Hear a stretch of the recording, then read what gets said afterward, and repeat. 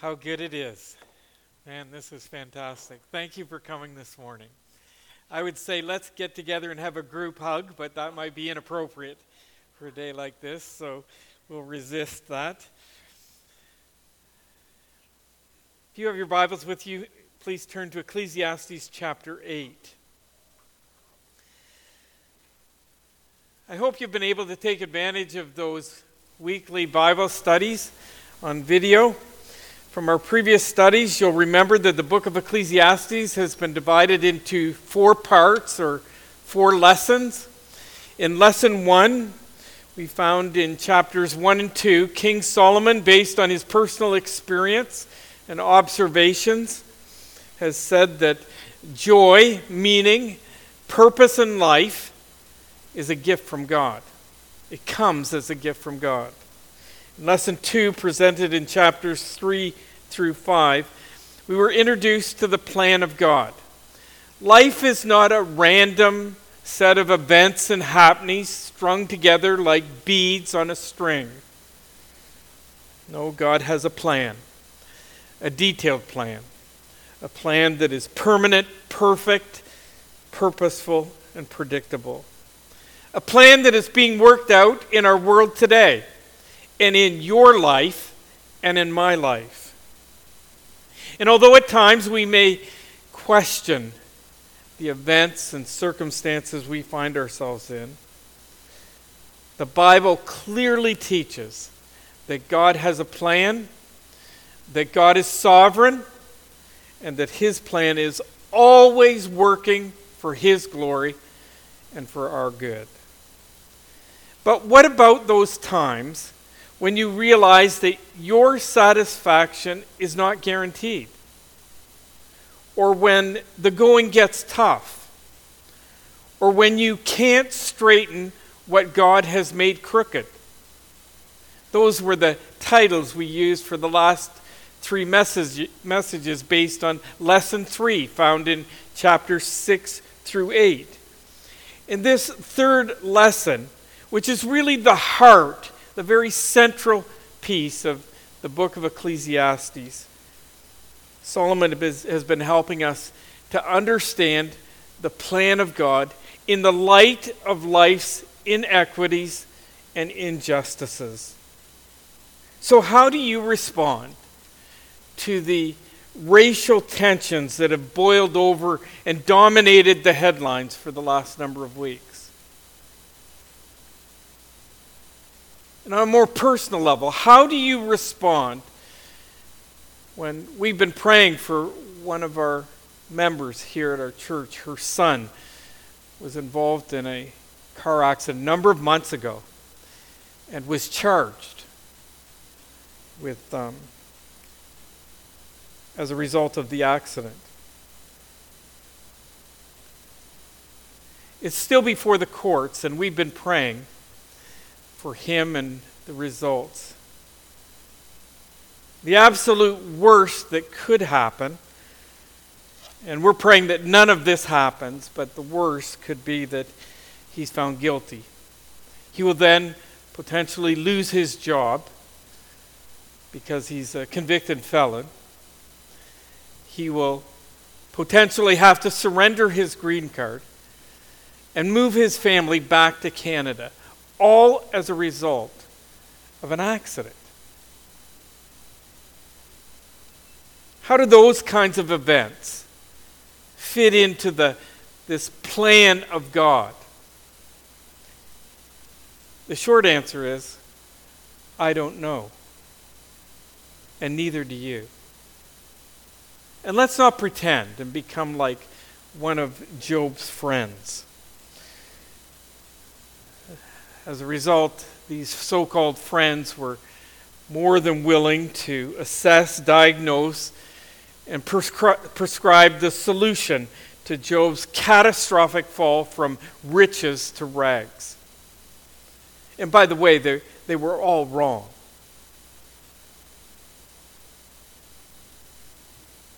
Job had not sinned, as they had assumed.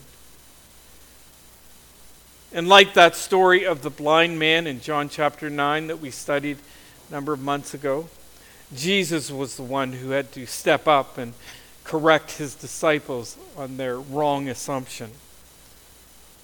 It was not because of his sin or his parents' sin, Jesus answered. This happened to show the power of God could be seen in him. In other words, for God's glory and for our good. Beloved, we live in a broken world, and as a result, we are going to encounter all kinds of brokenness.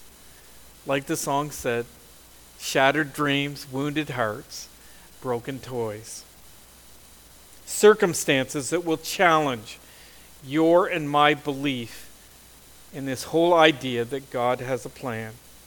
Here in Ecclesiastes chapter 8, King Solomon offers 4 responses that will help us to preserve our belief in God's sovereign plan.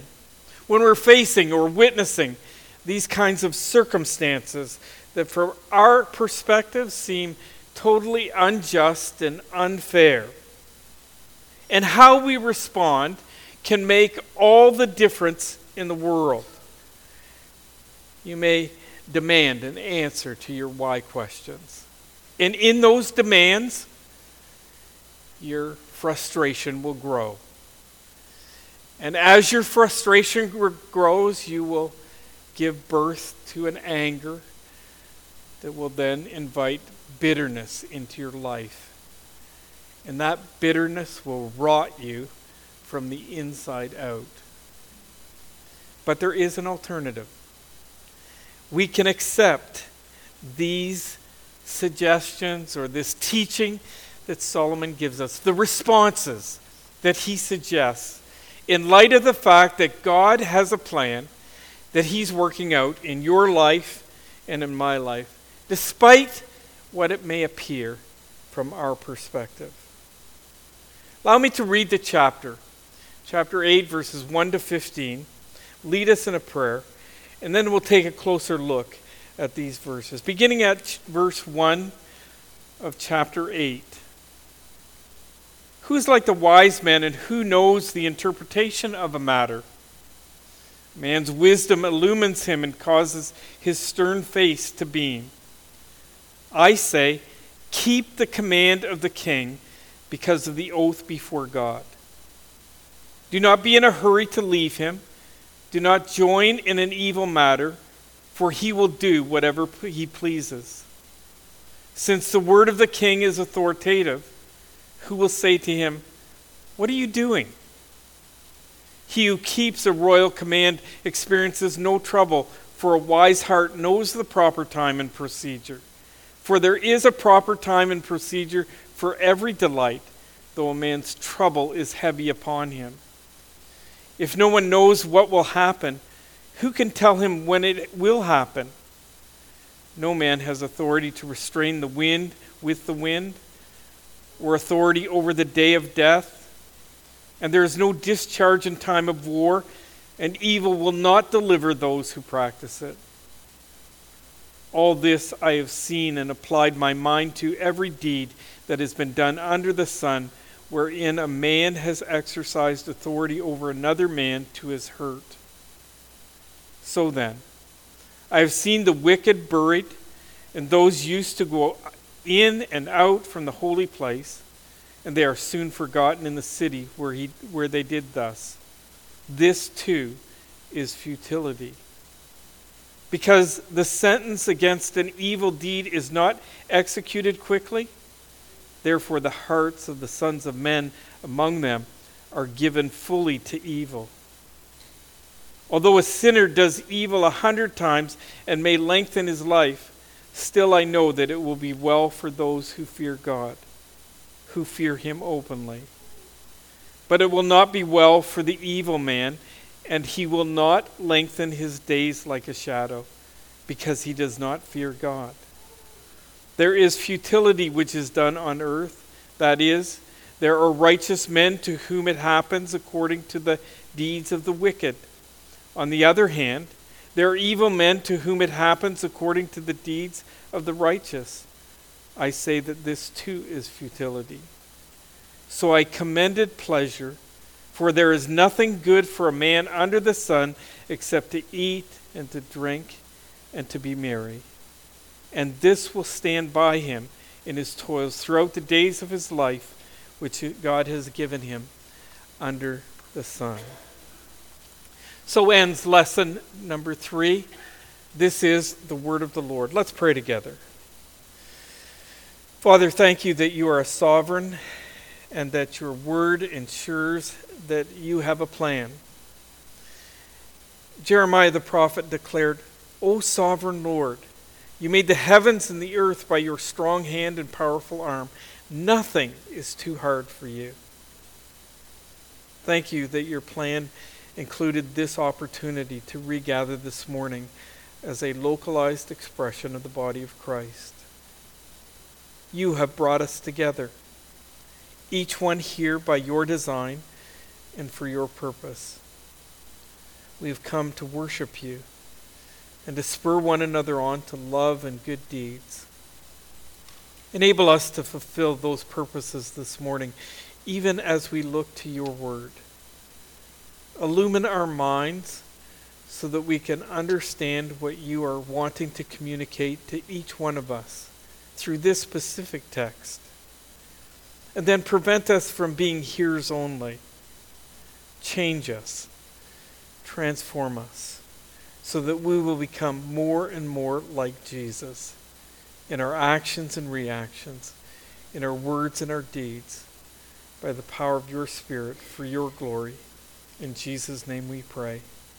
Amen. When life makes no sense, it's hard to believe that God has a plan. Notice verse 1. Who is like the wise man, and who knows the interpretation of a matter? Man's wisdom illumines him and causes his stern face to beam. Wisdom offers an advantage. And so reason number 1, seek to be wise. Or response number 1, seek to be wise. And remember, we already know from the previous chapter, chapter 7, that wisdom is both rare and remote. Look at verse 23 and 24 in Ecclesiastes chapter 7. I tested all this with wisdom, and I said, I will be wise, but it was far from me. What has been is remote and exceedingly mysterious. Who can discover it? Wisdom is rare and it's remote. And so the saying is true. There is nothing common about common sense. And it is on this basis that many have questioned our responses to this COVID-19 pandemic. I do wonder how history will judge our responses once we get down the road a ways. It seems, I think, to most would agree at least that many of our responses have been led by an irrational fear perpetuated by the media and modern technologies. And also maybe a little bit of those seeking the political advantage as well. Earlier this past week, as we were preparing to regather for this worship service, I was on the Southwestern Public Health Region's website. Listen to this paragraph clipped from a news release released on May 26th. At the onset of the COVID-19 pandemic, initial provincial modeling scaled to local population size, so it's specific to the Oxford County, projected that the Southwestern Public Health Region to see up to 2,000 daily cases at the peak of the outbreak. It goes on. As of May 26th, there have been 73 total cases and 4 deaths. Perhaps the model lacked a little bit of wisdom. But regardless, I think we should all thank God for what appears that Oxford County has been spared. It is just been a delight, and we need to thank God for what has happened here in our county. Solomon in verse 1 identifies two advantages that wisdom offers. Wisdom, first of all, illumines you. It enables us to explain things, to offer insight. It helps us to understand what in the world is happening. Daniel was part of that, those Jewish young men that were exported to Babylon following Jerusalem's fall. Listen to how the queen of Babylon talked of Daniel's reputation. Daniel chapter 5, verse 12. This man Daniel, whom the king named Belteshazzar, has exceptional ability and is filled with divine knowledge and understanding. He can interpret dreams, explain riddles, and solve difficult problems. Daniel had a reputation of being a man who was illumined by wisdom. I have a friend who works for the Evangelical Fellowship of Canada, and I pray for him on a regular basis. And I actually use, as part of that prayer, the description of the 200 leaders from the tribe of Issachar, found in 1 Chronicles chapter 12, verse 32, where it reads, "All these men understood the signs of the times and knew the best course for Israel to take." Wisdom illumined them so that they could understand the times and guide the people of Israel forward. You know, I would invite us as a local church to be praying on a regular basis, as I do, for our elders. And one of my prayer requests for them is that God would give us wisdom to shepherd his people well. I pray that they would be illumined by wisdom. That would give them a tremendous advantage in fulfilling their shepherding responsibilities. It'd be for your advantage as well. Wisdom illumines you. It gives you insight, discernment, perception, and an understanding not available to the fool or to the person who is unwise. The second advantage that Solomon mentions here is wisdom causes your face to shine.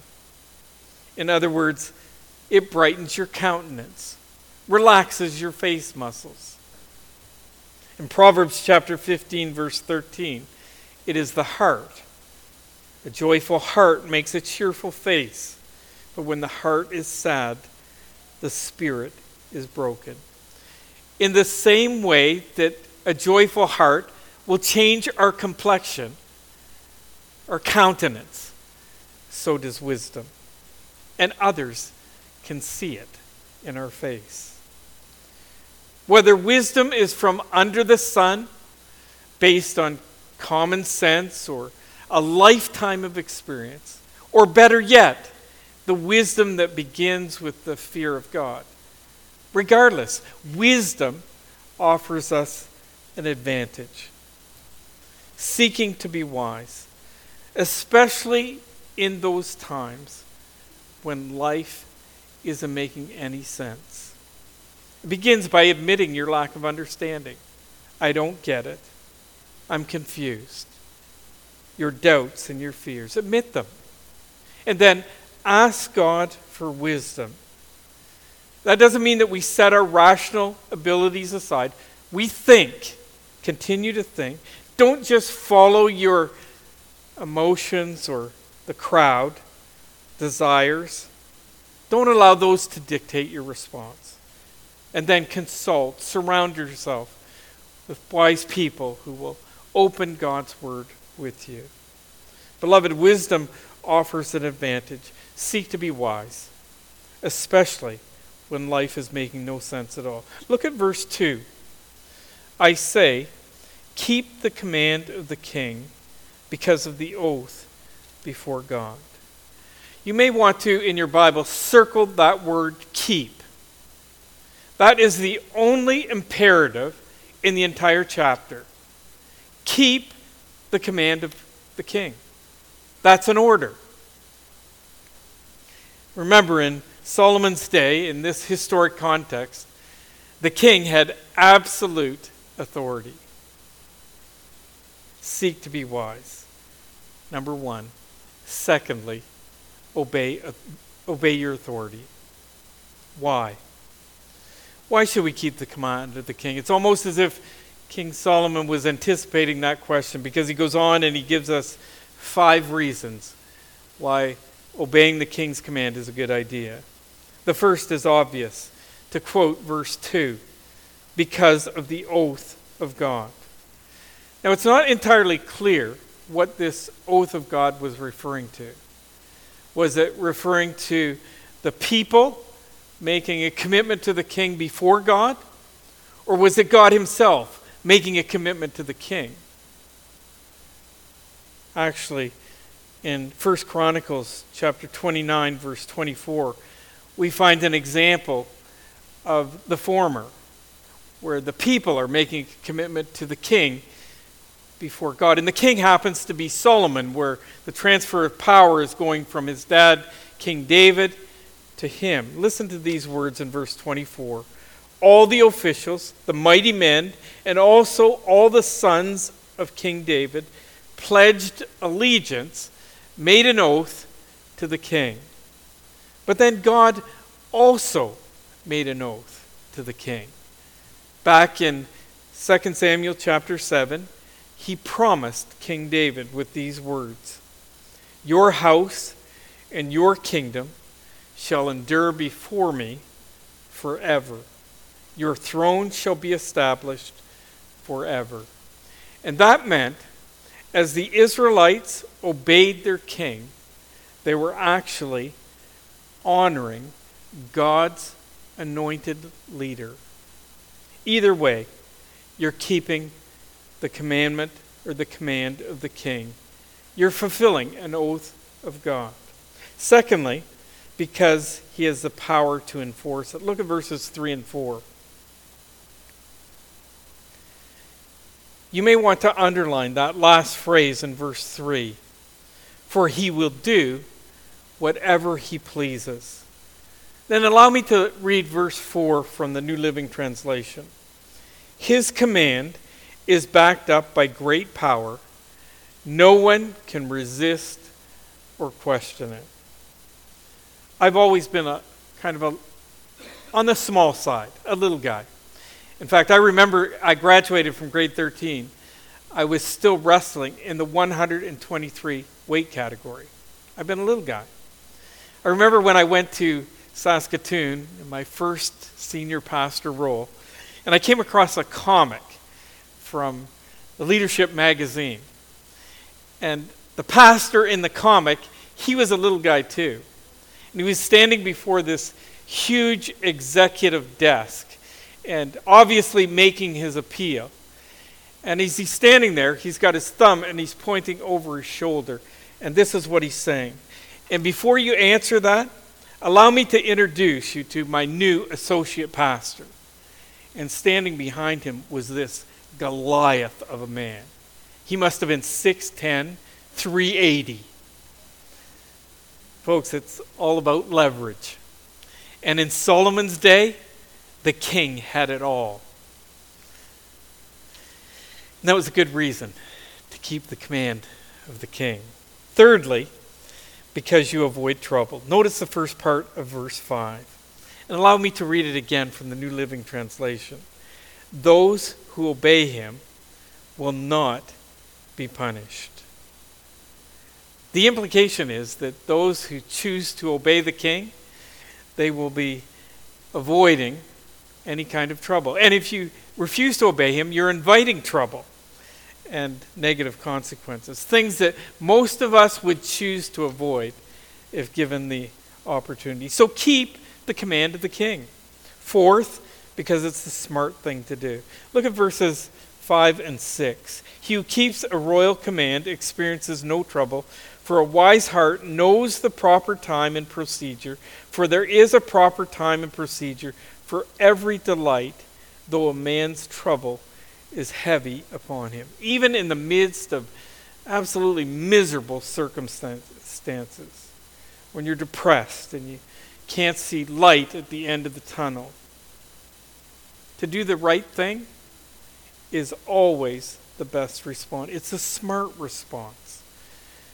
And I know that's easy to say, but so did Solomon.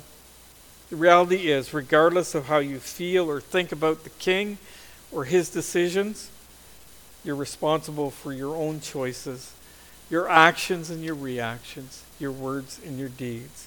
Choose to do the right thing because it's the right thing to do. The end of verse 5 in the New Living Translation reads, those who are wise will find a time and a way to do what is right. Keep the command of the king because it's the right thing to do.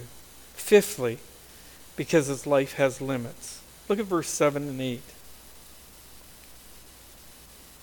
If no one knows what will happen, who can tell him when it will happen?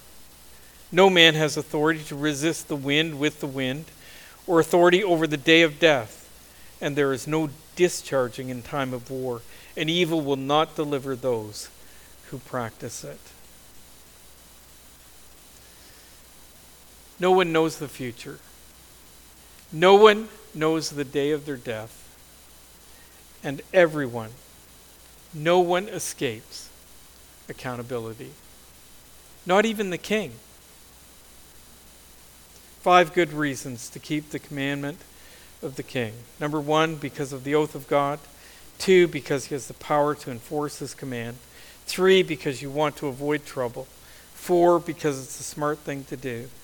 And 5, because life has its limits. You'll notice verse 3, Solomon also provides a directive of how we go about obeying this command of the king. They are actually presented as prohibitions. Do not be in a hurry to leave him. Do not join in an evil matter, for he will do whatever he pleases. First, don't be disrespectful. Don't be always trying to become the leader of the official opposition. Don't take your ball and go home. Withdraw. Quit. Don't be that person. Secondly, do not join with rioters or those planning a coup against the king. Or keep companies with those planning any kind of evil for that matter. Remember David's response when he had the opportunity to take King Saul's life on 2 separate occasions. Actually, in 1 Samuel chapter 24, verse 6, it reads, "Far be it from me, because of the Lord, that I should do this thing to my Lord, the Lord's anointed." Speaking of King Saul. "To stretch out my hand against him, since he is the Lord's anointed." How do we keep the commandment of the king? By being respectful and supportive, viewing him as a God-ordained leader. Now, before we leave this point, I realize that none of us are sitting under the king this morning. In fact, we've never really had kingship authority over us. And although Solomon's writing about a relationship to a king, all of these hows and whys are transferable. We need to keep the commandment or the commands of those who are in authority over us. Whether it be government officials, law enforcement officers, employers, teachers, parents, elders of our local church. Now, granted, they have varying degrees of leverage. And we live in a nation that prides itself in democratic and human rights. I realize all of that. But beloved, you are still responsible before God for how you respond to those that he has placed in authority over you. Listen to these instructions from the New Testament. Romans chapter 13, verse 1 and 2. Everyone must submit to governing authorities, for all authority comes from God, and those in positions of authority have been placed there by God. So anyone who rebels against authority is rebelling against what God has instituted, and they will be punished. Titus chapter 3, verse 1. Remind the believers to submit to the government and its officers. They should be obedient, always ready to do what is good. 1 Peter chapter 2, beginning at verse 13. Submit yourselves, for the Lord's sake, to every human institution, whether to a king as the one in authority, or to governors as sent by him. Honor all people, love the brotherhood, fear God, honor the king. Servants, be submissive to your masters with all respect, and not only to those who are good and gentle, but also to those who are unreasonable. Ephesians chapter 6, verse 1. Children, obey your parents in the Lord, for this is right. And just before we leave this point, allow me to just make a comment on civil disobedience. I can see that there may come a time in the not too distant future where this will be applicable to our lives, where we will actually be required to disobey civil authorities. Peter and the apostles model what that might look like in the book of Acts.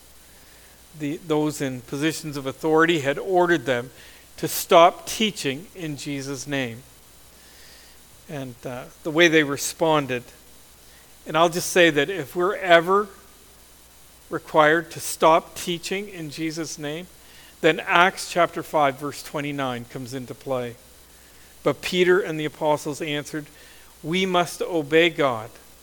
We must obey God rather than man.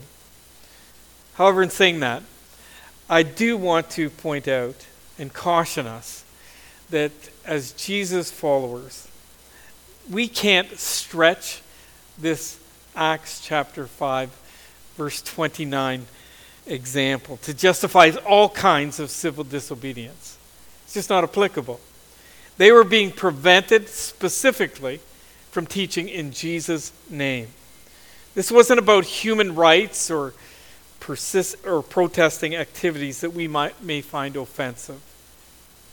They were being prevented from proclaiming and teaching the gospel of Jesus Christ. If it comes to that, we will be prepared to bear the consequences of obeying God rather than man. When life is not making sense, seek to be wise and obey authority over you. Third reason, fear God. Or third response. I keep saying reason. Solomon offers a couple of observations before providing some assurance.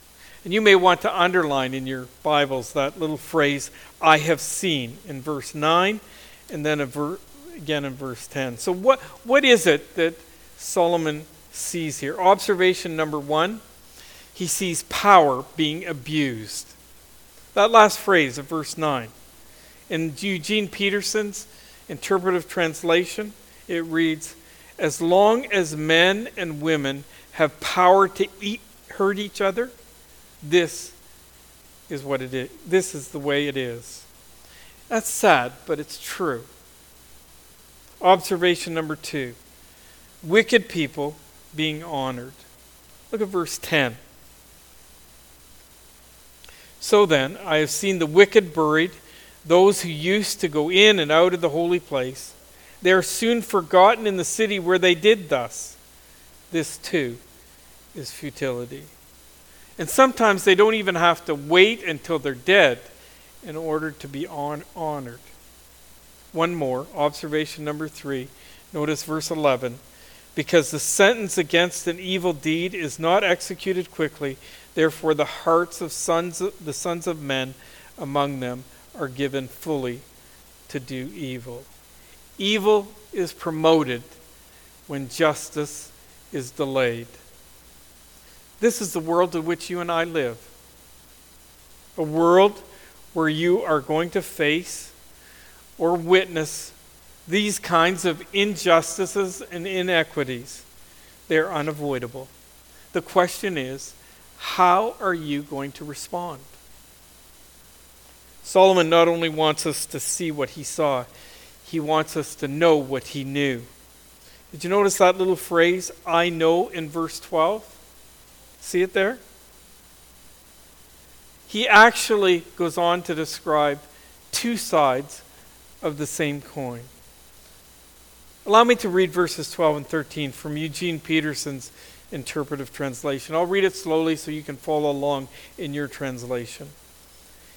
Even though a person sins and gets by with it hundreds of times throughout a long life, I am still convinced, or I still know, that the good life is reserved for the person who fears God, who lives reverently in his presence, and that the evil person will not experience a good life. No matter how many days he lives, they'll be as flat as a colorless shadow because he doesn't fear God. Fearing God and living reverently in his presence results in the good life. And I'm not referring to the gym downtown. Jesus, in John chapter 10, verse 10, said, I came that they might have life and have it abundantly. So how do you cultivate a proper fear of God? I think I spoke on that this last video on last Sunday. You will not fear what you do not know. This book is a self-revelation of God. I don't know of any other way to get to know him. It is the primary means. And we can, I'm fearful for the evangelical church in North America. I think we've developed a view of God that we've kind of picked up as we've gone along the way, just by hearsay. And we've sewn it together in this patchwork of an image of God, rather than going to the text, sitting down, and hearing from God. That would be like you and I being able to get to know one another by talking with other people and never talking with each other. Here at the Rock Community Church, 2 of our 5 ministry non-negotiable is a high view of God and a biblical view of man. And they're absolutely essential in order to have a developing biblical view or biblical fear of man. Seek to be wise. Obey those in authority over you. Fear God. And response number 4, enjoy the good things in life.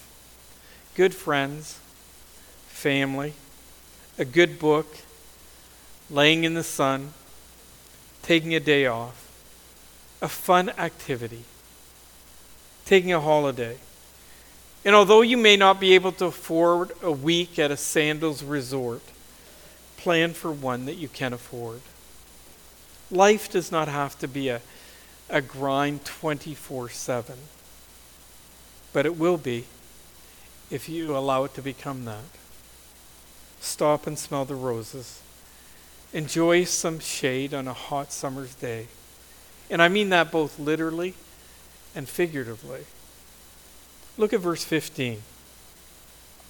So I commended pleasure, for there is nothing good for a man under the sun except to eat and to drink and to be merry. And this will stand by him in his toils throughout the days of his life, which God has given him under the sun. Beloved, according to verse 14, you'll notice it there is futility which is done on the earth. That's Solomon's favorite descriptor of life under the sun. In fact, he begins the book in chapter 1, verse 2. Vanity of vanities, all is vanity. Life under the sun. It can be confusing, puzzling, empty, purposeless, joyless, and insignificant. A place where good things happen to bad people, according to verse 14, and bad things happen to good people. And yet God has a plan. A plan where sometimes you meant it for my evil, but God meant it for my good, according to the Joseph story in Genesis chapter 50, verse 12. And yet, in the midst of it all, there are good things that you and I can enjoy. And James chapter 1, verse 17 reminds us that every good thing and every perfect gift is from above, coming down from the Father of lights. Take a moment, just now, and reflect on some of the good things in your life.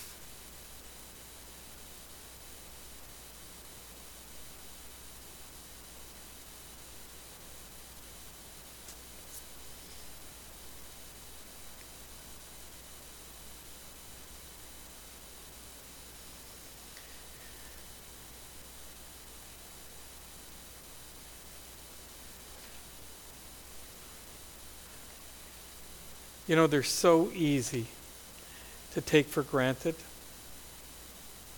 Plan to enjoy them today, those good things that came to your mind. One of those good things, in my mind, is being able to come together, regather as the Rock Community Church and worship together. Thank you for coming this morning.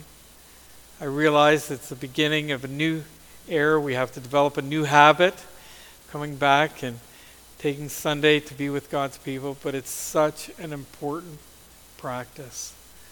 You know, I think that our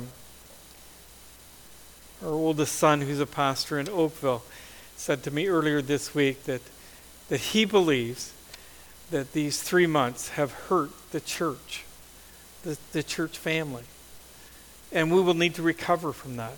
But the church, the Christian life, is designed to be lived and worked out in community. And we're not getting together.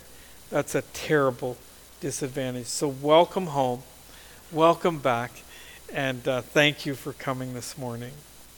When life makes no sense at all, like in 3 months of physical separation as a result of COVID-19 pandemic, you find yourself asking why? Why me? Now, other times you might ask, why not me? But don't allow those questions to become the root of frustration in your life that produces that anger, turns into bitterness that rots us from the inside out. It will produce despair and depression. Rather than all of that, seek to be wise, obey your authorities, fear God, and enjoy the good things this life offers. Let's pray. Father, thank you for this time we have been able to spend together this morning, for each participant here. For those unable to be with us as well, we want to pray for them. We look forward to them being able to rejoin us in the near future. May we as a local church remain committed to spurring one another on to love and good deeds, not forsaking the assembling of ourselves together. Thank you for protecting and sustaining us individually and collectively through these days. Keep us from fear and discouragement. Help us respond to all the futility that this life offers by seeking to be wise, obeying our authorities, fearing you the way you ought to be feared, and taking time to enjoy some of the good things you have provided. In Jesus' name we pray. Amen.